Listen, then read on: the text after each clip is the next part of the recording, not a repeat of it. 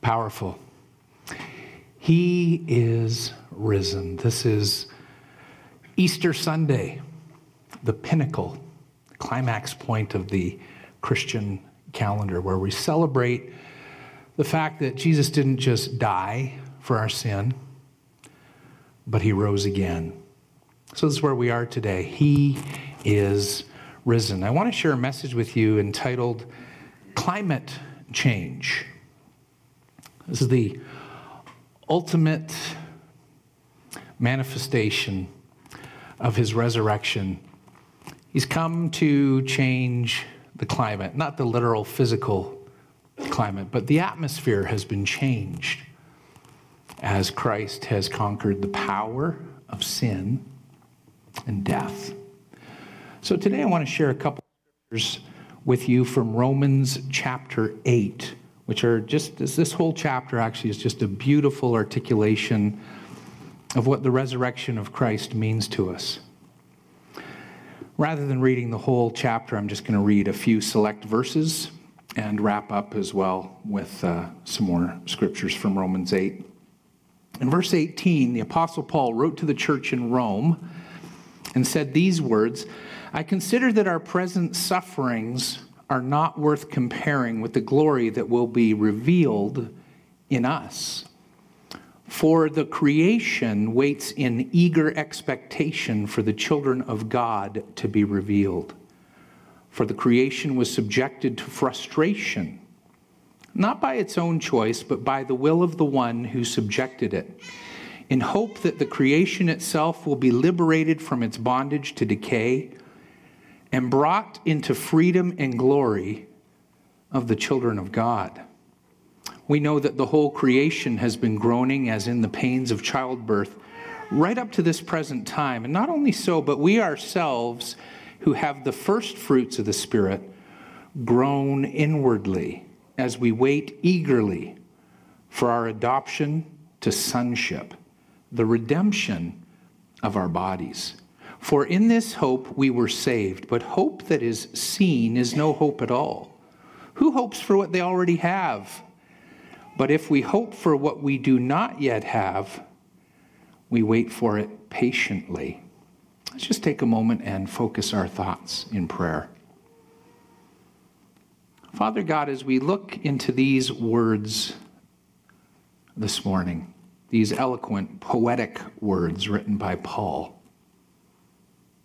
hope stirs in us as we recognize that Jesus didn't come just for one moment in history to perform a heroic act, but the atmosphere is being changed.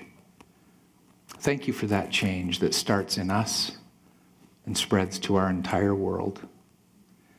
Now, Lord, may the words of my mouth and the meditation of my heart be acceptable in your sight, O Lord, my rock, my redeemer. Amen. As we break down the scripture today, I want to follow this simple outline, talk about the prison planet, the protagonist, the procedure, and then we'll close with the promise right after the worship team comes back. First of all, the prison planet. Our planet is currently being held hostage. The scripture said creation itself will be liberated from its bondage to decay and brought into freedom. Currently, the whole globe wrestles with these kind of symptoms, with war and conflict, with terrorism, with violence and crime, starvation, the current refugee crisis, disease, poverty, lack, global warming. At the root of all these problems, again, those are definitely serious symptoms, serious issues here on our planet. But at the root of all of that, there are underlying causes, and a lot of them are things that we can relate to personally. Intolerance, discrimination, mean-spiritedness, anger, unforgiveness, pride, and the mother of all symptoms that bothers our planet, selfishness. The wonderful thing is, although our planet is imprisoned, Again, the scripture at the top of the page, creation itself will be liberated from its bondage to decay and brought into a place of freedom. You'll see on the next slide that there's actually a recurring theme in these verses that we just read. Those 8 verses listed on the screen there. The word creation pops up 4 times. It's a major theme in this chapter. It's not just the Genesis 3 story that we have probably heard, the story of Adam and Eve and how the snake comes to tempt them and leads them into disobedience. God had only furnished them with one rule in the Garden of Eden, and they broke it. But Genesis 1 talks about a perfect planet that God created. He said it's good. He said of mankind when he created them, it's very good. But there was this creation frustration going on. Frustration. See, that's something we can all relate to, frustration. I don't know about you, but hardly a day goes by that I don't get frustrated by something. My earliest memory of frustration, probably also the most embarrassing moment in my life. I was 5 years old. And my favorite thing to do at recess was to go on the slide. A lot of you are swingers. I myself am a slider. And I used to love to do this every recess, love to get out up the ladder, down the slide.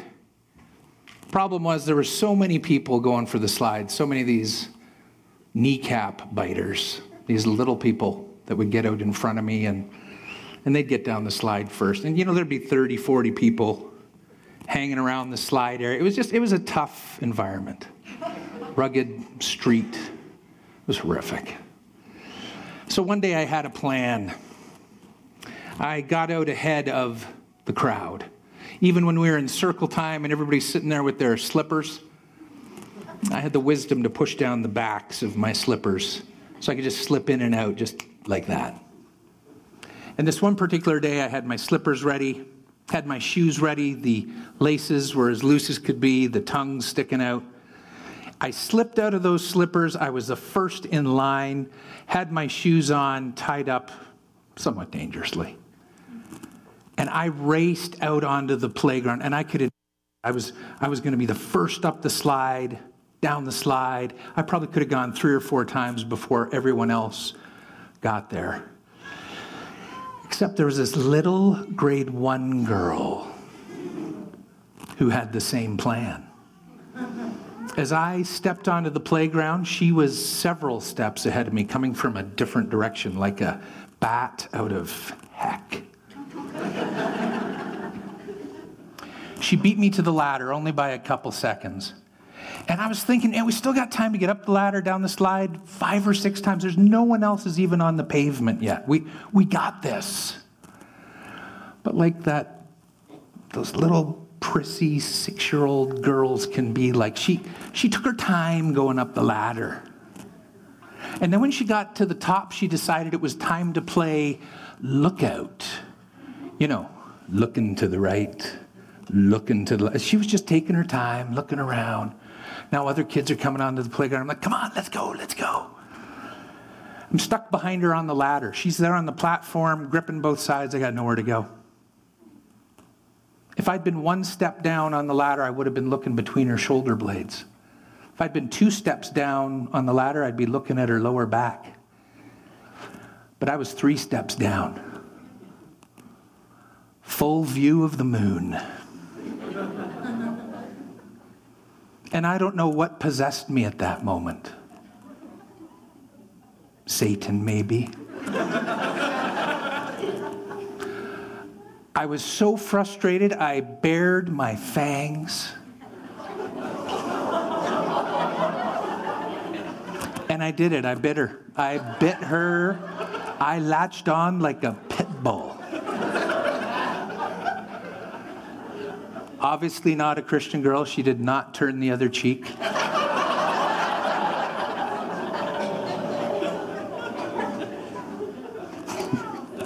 She screamed. Her arms went up in the air. I had a moment, I dove past her head first down the slide. Yes.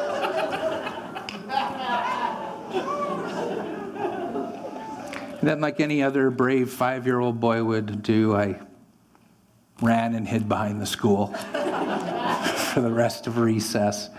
Just before the bell rang, I emerged from my hiding place, and my teacher had this grade 1 girl in her clutches and brought her right over to me, put her over her knee, lifted up her shirt, pulled down her pants, and said, "Look what you did to her." And I saw my dental impression, like right there on her right cheek. It was beautiful. Beautiful thing. But that's what frustration will do. Sometimes we just have to take matters into our own hands, don't we? And as a 5-year-old boy, I learned the hard way. That's really not the way to go. Our whole planet is frustrated. Again, we get folks doing what they can to take matters into their own hands, to medicate, to soothe, to do whatever we can to alleviate the frustration. But God had a different plan. He sent the protagonist.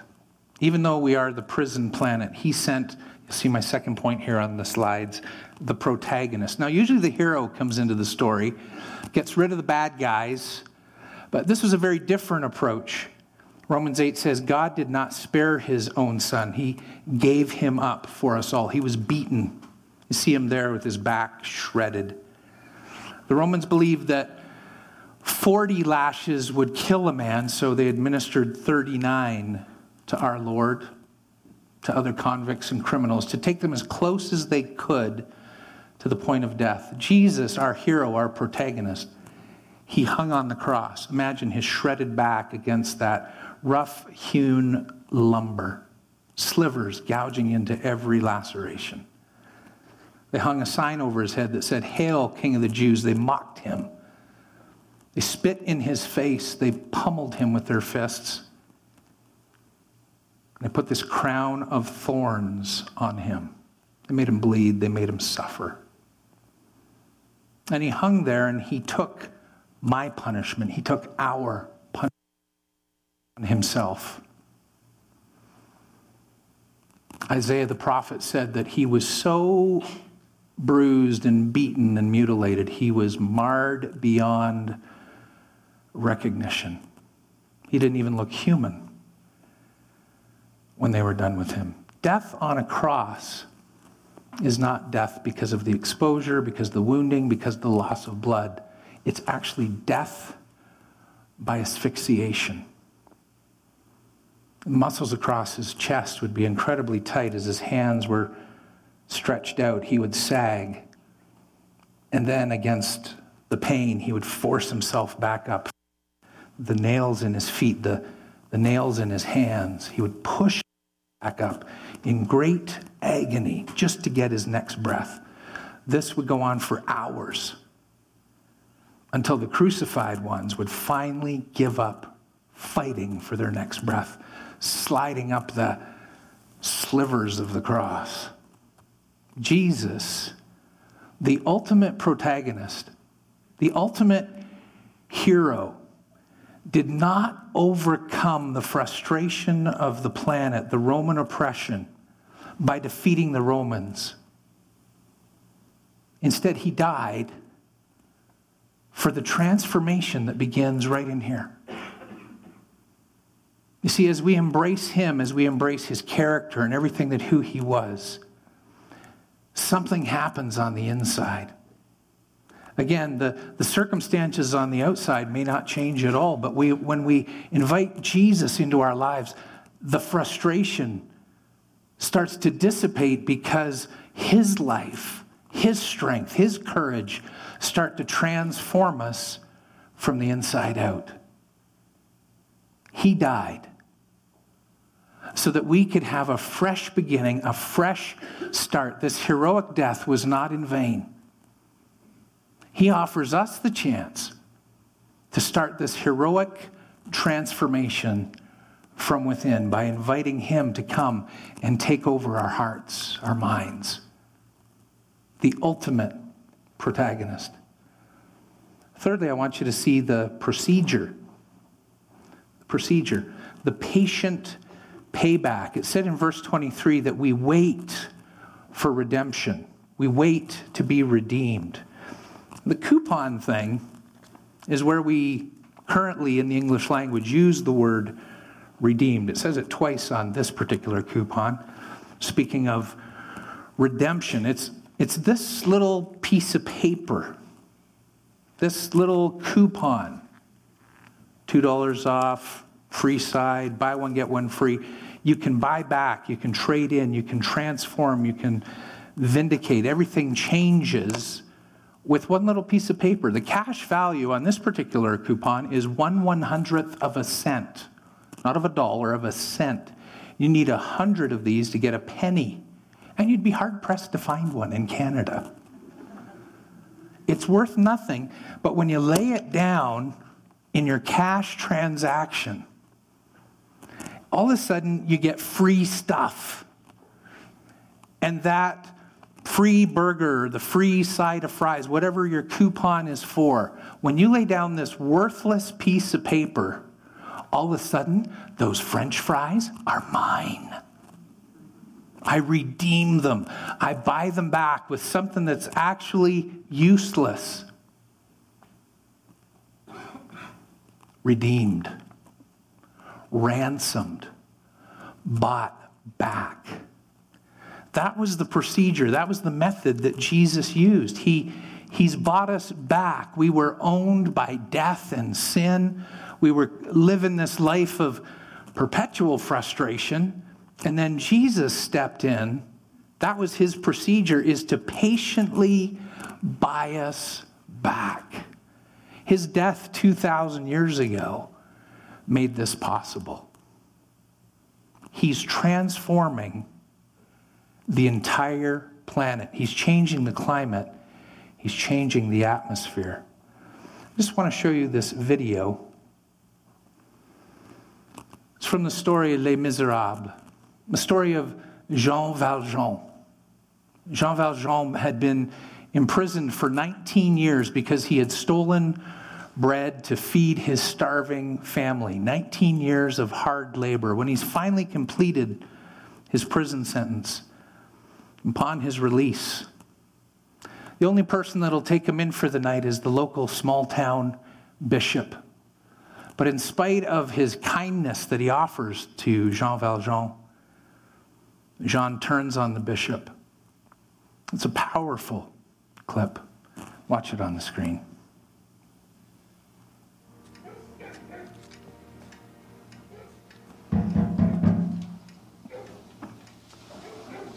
How can that be?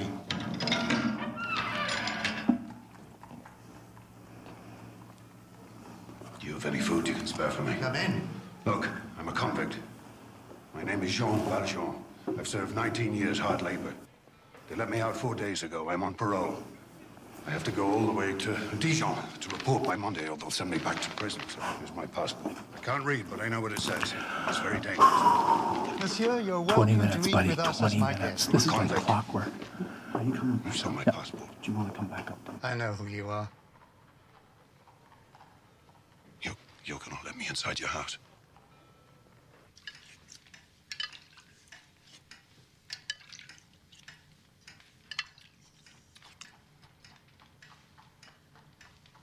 What crime did you commit?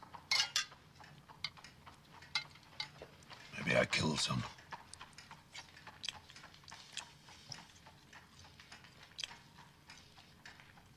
How do you know I'm not going to murder you? How do you know I'm not going to murder you?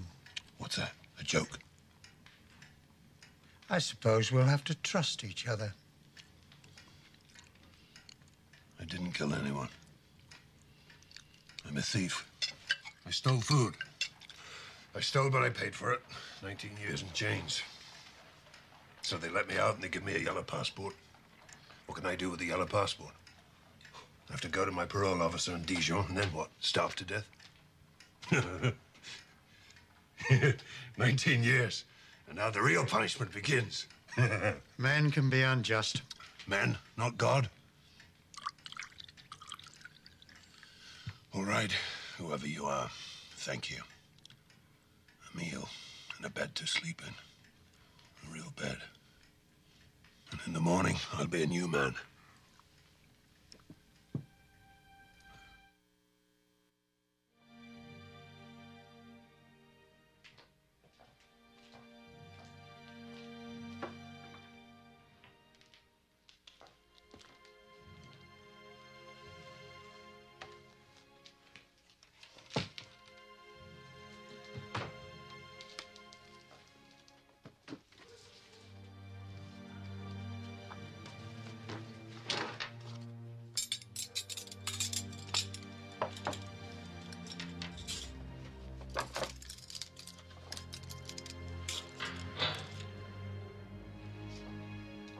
Is anybody there?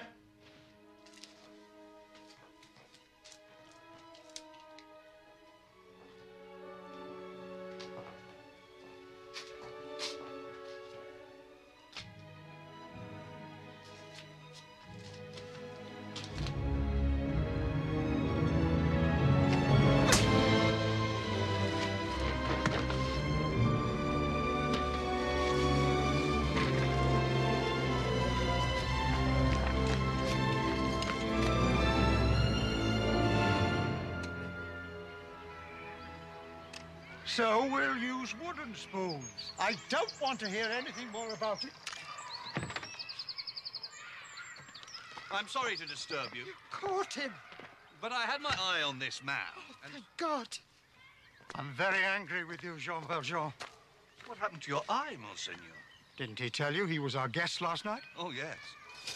After we searched his knapsack and found all this silver, he claimed that you gave it to him. Yes. Of course I gave him the silverware. But why didn't you take the candlesticks? That was very foolish. Madame Gillot, fetch the silver candlesticks. They're worth at least 2,000 francs. Why did you leave them? Hurry. Monsieur Valjean has to get going. He's lost a lot of time. Did you forget to take them? Are you saying he told us the truth? Of course. Thank you for bringing him back. I'm very relieved. Release him. You're really letting me go? Didn't you understand the bishop? Madame Gillot, offer these men some wine.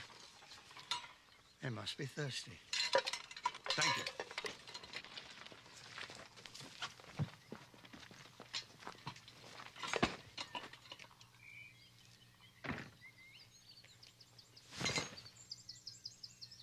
And don't forget.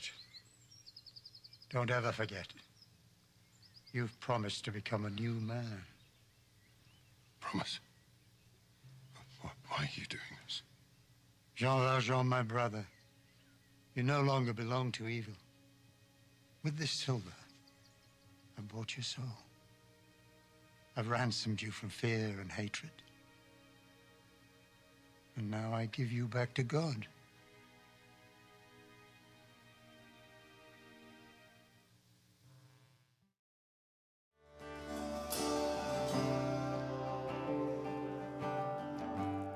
I just want to close this morning with my fourth and final point, just a scripture reflects the promise. It says in Romans 8, I'm convinced that neither death nor life, neither angels or demons, neither the present nor the future, nor any powers, neither height nor depth, nor anything else in all creation. There's that key word from Romans 8 again, creation. Nothing will be able to separate us from the love of God that is in Christ Jesus, our Lord. That scripture reflects the promise that death has been defeated by love. What we just sang. Wow. I'm so thankful for Jesus overcoming death. He faced it. He looked it square in the face.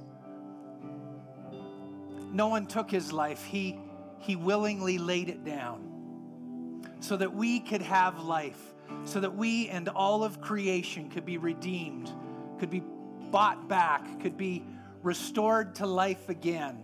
His resurrection proves Not only could he handle death, he could overcome death. That powerful love, that surrender, that sense of giving it all the way that Jesus gave it all for the Father. Not just reflected in the pain of the cross, but in the triumph, the success of the resurrection. That same Spirit that raised Jesus from the dead lives in us today.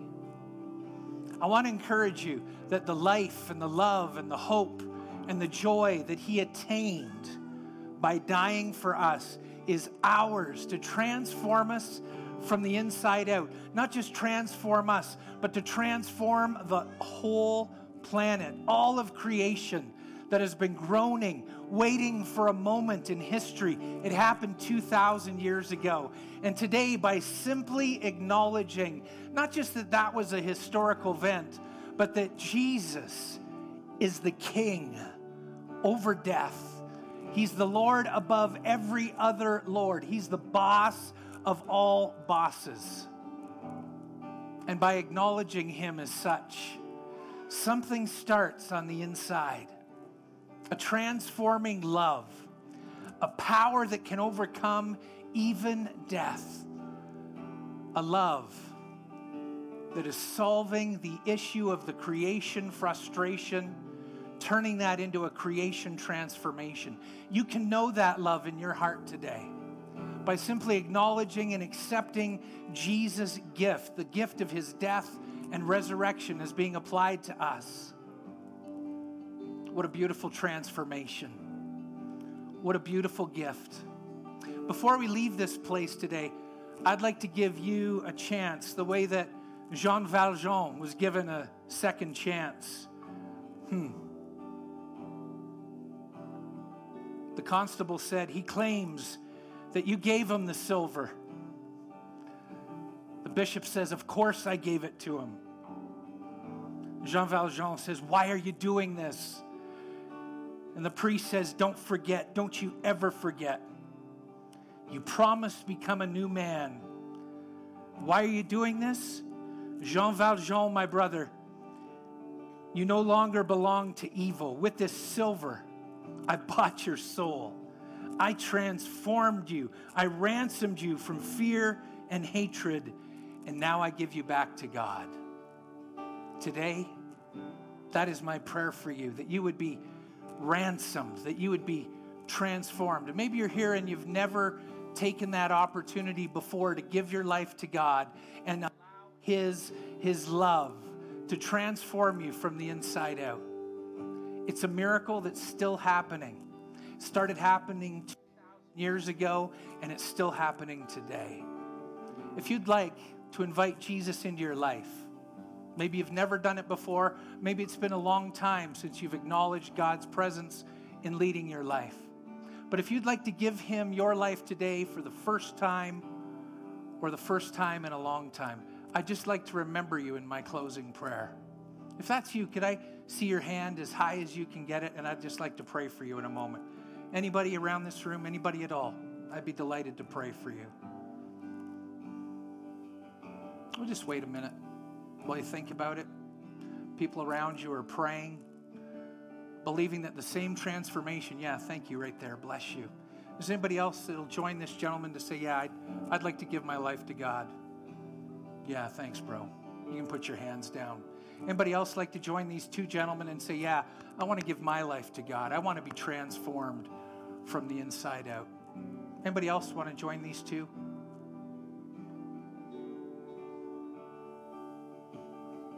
This is the most important Sunday of the year. Of course, we're going to take some time and let you consider what's going to be the most important transforming moment in your life. We'll wait another minute. No pressure. Some of you are feeling like a tugging at your heart. You might not understand all of it, but deep down inside, you know it's the right thing to do, to surrender your life to God. Would any of you like to join these two gentlemen and say today, yeah, I want to make Jesus first in my life? Anyone else?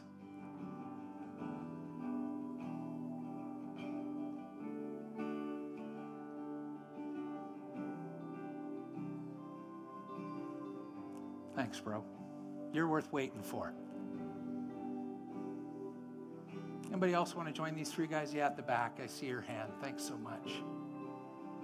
Anybody else want to join these three guys and this one lady?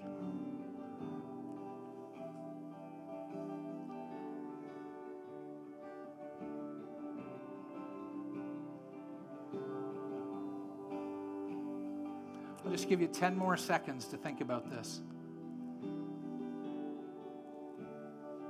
Yeah, thanks, bud. Appreciate your honesty. Word. Last call. Anyone else?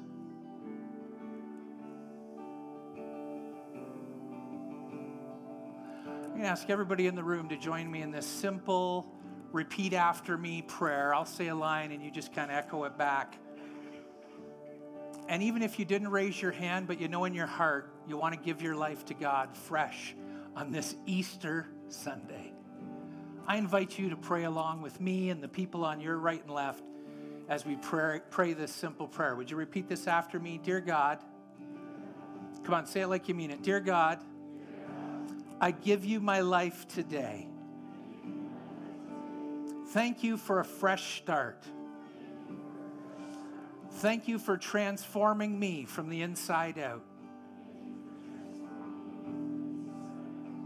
Thank you for forgiveness. And thank you that you are now in charge of my life. I give you all that I have. My heart is yours. I pray in Jesus' name. Amen. Wow, that's a good Easter Sunday right there. I'm going to ask these 5 folks. Pastor Drew is at the back here. Wave at us, Pastor Drew. Pastor Drew is just going to lead us at those that responded and our prayer team. I'm going to ask all 5 of you that responded and any others that want to respond to give your life to God, just to go across the hall for a minute for a quick prayer. Drew's going to talk to you for a moment. We'd like to give you some literature, pray with you before you go. It's not a pressure thing. It's just an opportunity to talk and pray and explain a little more. Would you give it up for these 5 folks as they go and they meet Drew out back? Bless you guys.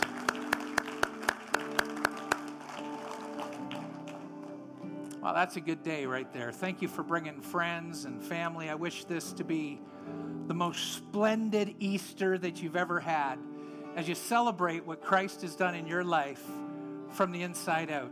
I'm glad that you are here today. I'm glad that you're part of the SunWest family.